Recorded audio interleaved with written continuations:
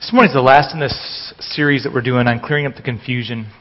You know, this whole series has been kind of an interesting series, I think. We talk about God's will.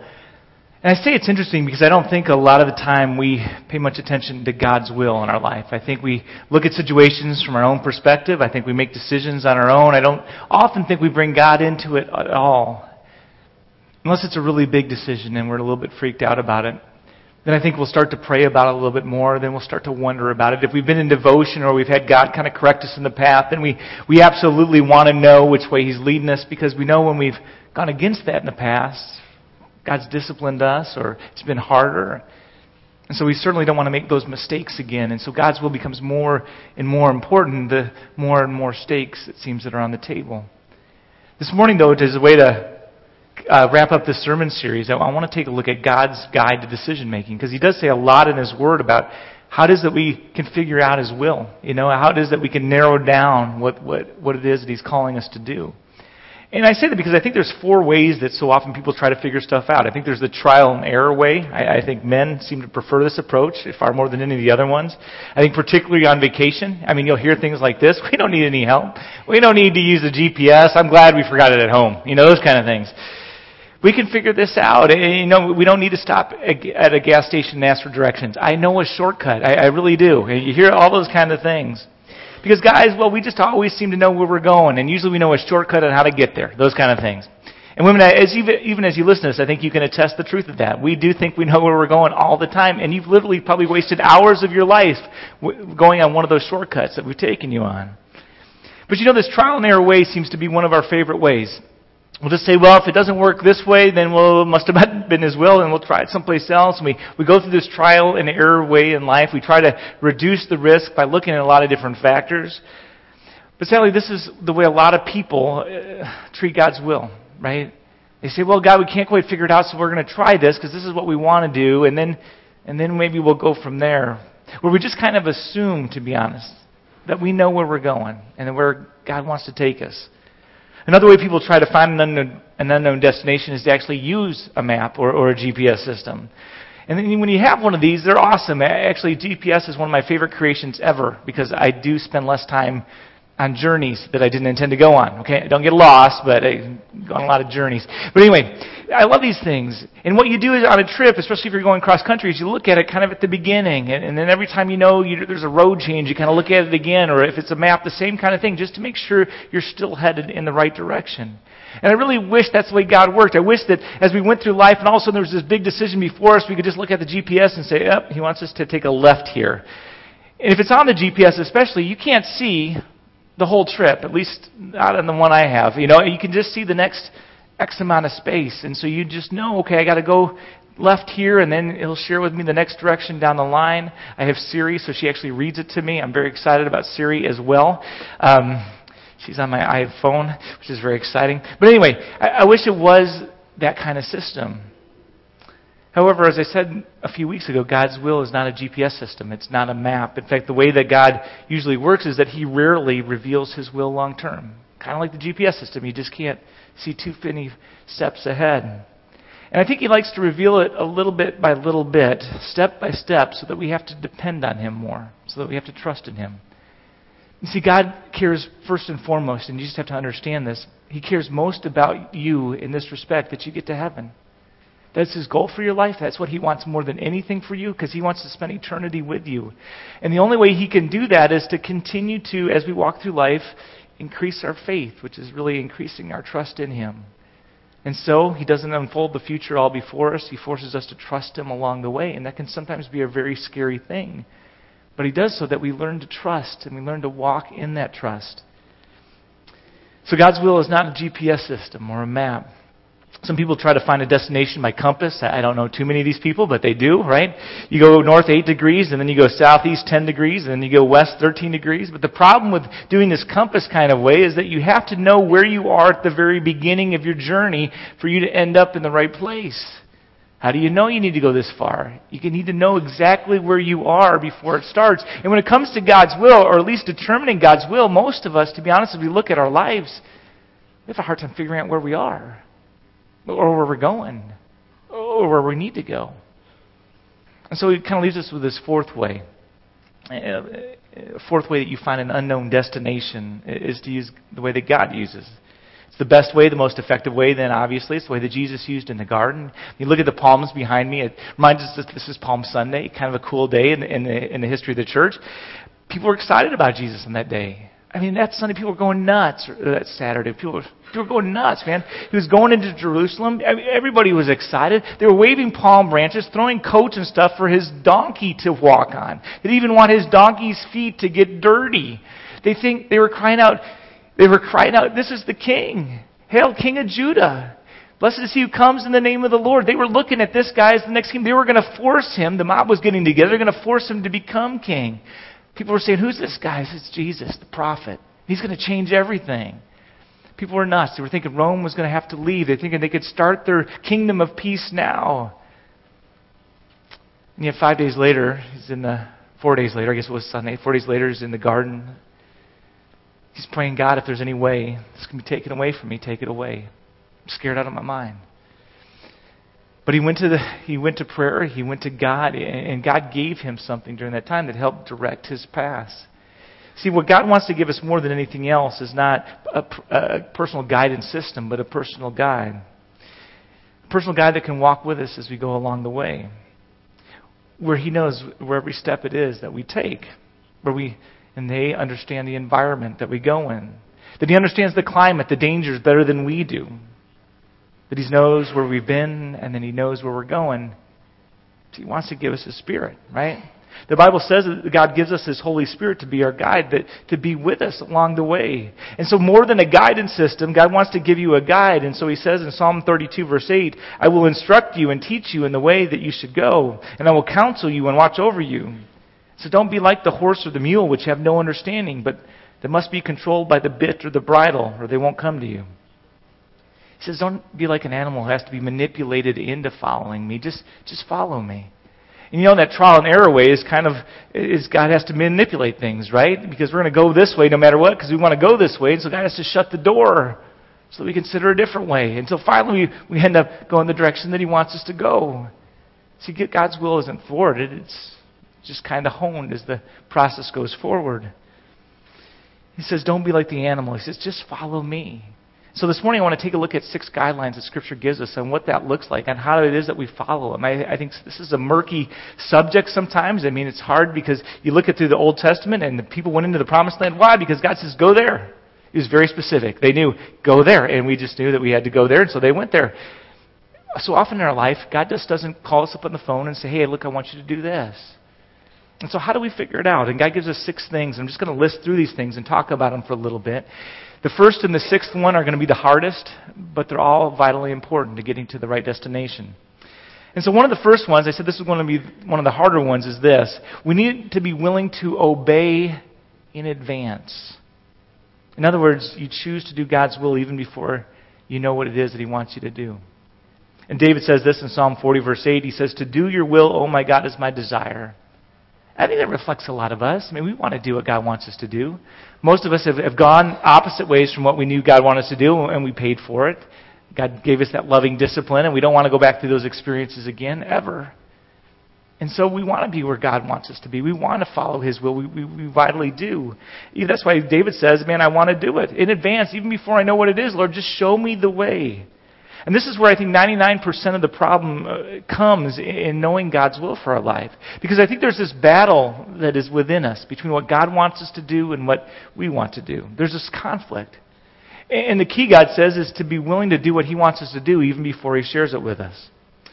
But we like to play a game called, God, you show us what your will is first, and if we like it, we're going to do it. If we don't like it, there's no way. God says, I want you to go to Africa as a missionary.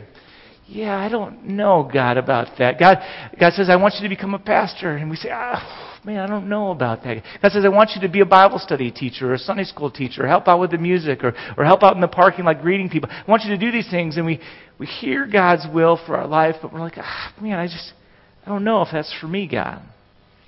But you know what? God's will is not for curiosity seekers. God says, you have to get to a place where you'll do anything I want you to do, and then I'll show you the way forward.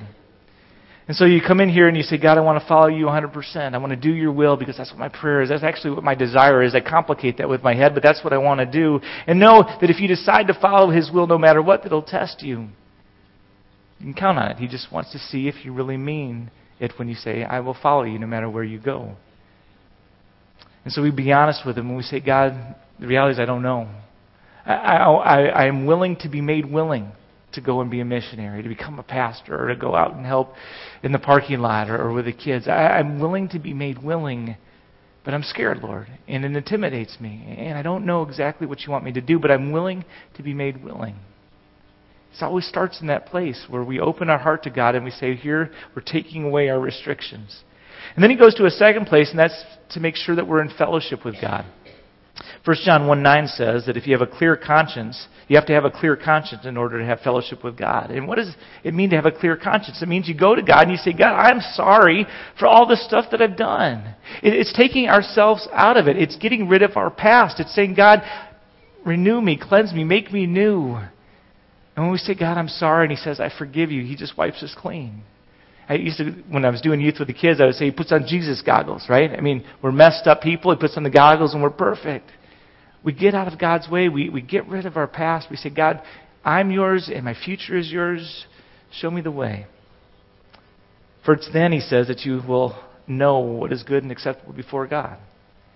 You get your life in God's will, and then He can show you the specifics. And it's much easier for our guide to talk to us when we're in fellowship with Him, when we're talking to Him. And then, God says you need to search the Scriptures.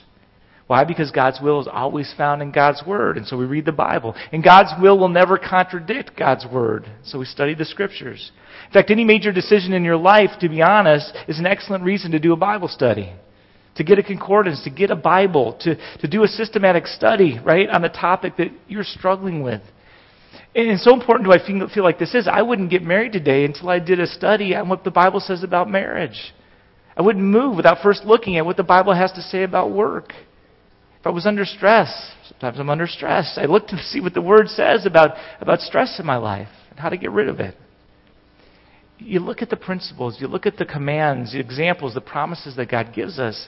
You study the Scripture because God's will is found in God's Word. So many times people say, well, I just don't get a sense of where God has taken me. I don't get a word. I said, have you been in the Word? They say, no. I said, that's why. We have to go to where He is. And He promises always to be found in His Word. Now, He doesn't tell us the person that we're going to marry, but He does tell us about what He expects marriage to be. He tells us a lot about the kind of person we should look to marry. So we do these systematic studies. We open His Word. We look at what it is that He has to say. We search the Scriptures. And we look at the principles before we make a decision. I think that's a better way forward than kind of what I hear a lot of people doing when they're trying to find God's guidance. You know, it's always a last resort, but we get to this point where we're like, well, let's just see what God has to say. We open up the Bible, we put our finger down, and whatever it says, man, that's what God meant for us to read. And you know what's cool about God is sometimes He just uses that. I mean, there's a lot of good stuff in God's Word, and sometimes He uses it. But it's not one of those foolproof plans, right? I mean, you can get pretty messed up. It's like the guy who was doing this. He says, okay, God, I want to know what your will for my life is today. And he opened it up and he put his finger down and it read, Judas went out and killed himself. And he's all freaked out about that. He goes, that can't be it. So he did it again. He closed the Bible up and he opened it up and put his finger down and it said, go and do likewise. Now he's really freaked out. He's like, okay, all right, last time, God, this is going to be your will this time. So he opens it up and he puts his finger down and it says, what thou doest, doest quickly. But that's the kind of results you get when you dip and skip through Scripture, right? When you go with this haphazard approach to God's Word, it's not the right way to study Scripture. It's not the right way to find guidance for your life. It's just chance. And so we need to search the Scriptures. We need to look at those principles to find guidance in our life. Then, he says, start praying. Pray for wisdom. In James 1-5, it says, if any man lacks wisdom, let him ask. He says again, you have not because you ask not. I think that's true with most of us most of the time. We don't ask God for wisdom. In fact, how many of you spend at least 5 minutes a day saying, God, make me wise. Show me what it is that you want me to do today. Sometimes you feel dumb. I don't ever feel that way, but sometimes you might, and you start praying for that, and God can make you wise, right? He promises to do so. He gives you insight. He gives you wisdom. Every day we ought to be asking Him for that. It makes life a little bit easier as we walk through it. Over and over again, it says to pray for wisdom. In Philippians 4:6, it says, don't panic, pray. Don't worry, don't get uptight, pray, talk to God about it. And yet how many times do we just not go to bed at night because our minds are racing? So often we have to think we have to take some PM medicine to fall asleep or take some other kind of medicine to fall asleep. Instead, we could just pray. Start with the confession. Say, God, let me get myself out of the way and say, I'm sorry. Give me hope that it will get better. Take away the guilt of my past. And then we start giving Him our worries and our struggles and the decisions before us and saying, God, I can't do this. I need you to be involved. I need you to work this out. I need you to give me peace. And I guarantee if you trust Him with those prayers, because prayer is a trust thing. We pray to a God who we know is powerful and able to help us, and we trust that He will, we go right back to sleep. It's better than any medicine you can figure out. You say, I don't even know what I'm supposed to pray, Pastor. I don't even know how to pray. So we go to Romans 8, verse 26, which says, when we don't know how to pray, and I love that that's in there, the Holy Spirit prays for us in words that we don't understand. You get to this place in your life where you're like, I don't know what we should do. I don't know if you've ever said that or been in that place where you're just like, those kind of words, right, that I make up during sermons. I mean, we get to those places, and God says when you're in that place, the Holy Spirit is taking those and He's given them to His Father, the Lord. He prays for us in those times. He knows our hearts and He prays for us. It's awesome. And then after you've done that and you're in His Word and you're praying and you've gotten yourself out of the way with confession and you're open to the fact that whatever God you want me to do, I'm going to do, He says then, go get the facts. Check it out. Get the whole story. Investigate the situation. You don't make a decision on faulty knowledge ever. And so God gave us a lot of wisdom, a lot of guidance when He gave us a brain. He expects us to use it. In Proverbs 23:23, He says this, get the facts at any price and hold on tightly to all the good sense that you can get. Proverbs 19:20 says, get all the advice you can and be wise with the rest of your life. How many of you have learned or experienced in your life that the way things appear aren't always the way they are? Anybody ever pick that up along life? If you haven't, the way things appear aren't always the way they are. Often they're a little bit different than what we expect. And so we have to do the homework. You got to get the facts. I'm amazed truly at how many people get married before they even really know the person they're getting married to. I'm amazed at how many people accept a job offer before they really truly understand what that offer includes. Or how many people make a move to some other city or town just based on a feeling or a want to without really checking out what it's going to be like. People say, I just kind of go with the flow. I just kind of let the Spirit lead. I just kind of do those things. But God says it's important also to get the facts, right? Because that's a spiritual thing to do. I know we live in this postmodern world where facts are maybe unnecessary. If we feel it's true, it must be really true. I talked to a girl yesterday or 2 days ago, and she felt a lot of things about the Lord that just weren't true. And so in our discussion, I said, I wanted to debate on how we feel what Scripture says is real or not. I just want to share with you what Scripture says. And so the things that you're saying they actually contradict what God's trying to share with you in His Word. God says He loves you, even though you feel like He doesn't. God says that He's there with you, even when you feel like He isn't.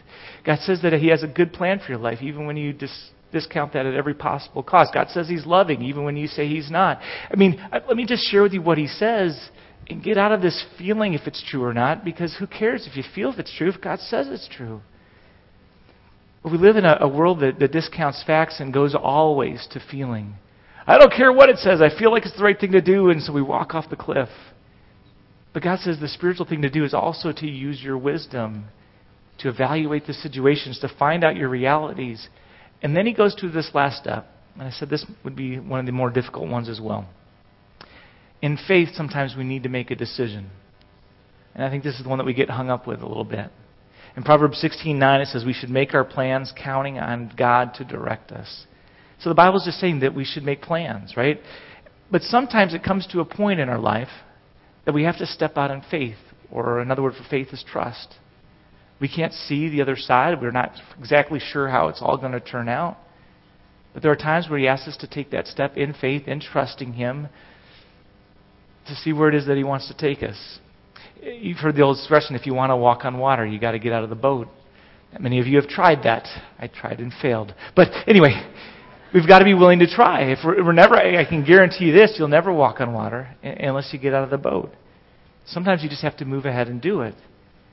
I say that even when you don't have all the answers in front of you. Even when you're not really sure. You have to step out in faith and sometimes just make the move.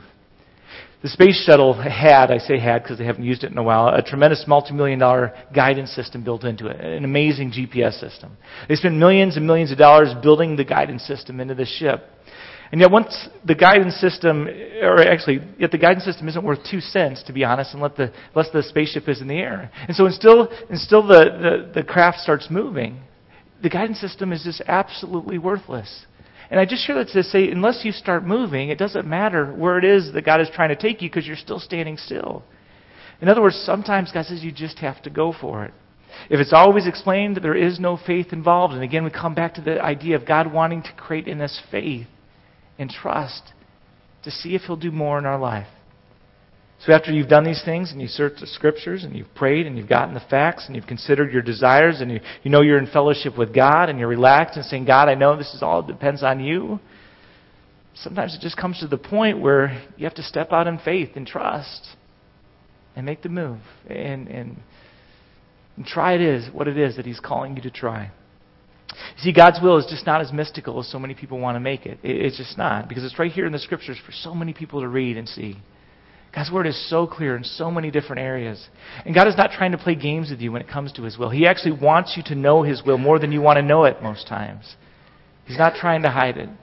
And if you really want to know His will, which is not always the case, but if you really want to know His will, and you're sincerely committed to Him, I don't think you're going to have any problem finding it. And if you do miss it, and God is faithfulness, at least in my life, if you do miss it, He'll still use that mistake for your growth in His glory. God loves us as His kids, and He disciplines us as His kids, and when we miss it, He's just going to make sure we get it down the line, right? See, ultimately, God wants to give you more than just a guidance system. He wants to give you Himself, right? He wants to give you a guide, the Holy Spirit, that comes down and just hangs out with you, to live with you, to live in you, to direct you step by step. He wants to give you the assurance that because of Jesus, we're forgiven. That we don't have to worry about our past anymore. That we don't have to walk around with that guilt anymore. That we don't have to carry that guilt or that load in life. And above all, and I think this Holy Week is probably the coolest time for that, He wants to remind us of how much He loves us. That He's willing to do anything for us. Give up anything, anyone for us. Because He wants us to be in heaven. Great is the love of our God. And all God's people said, amen.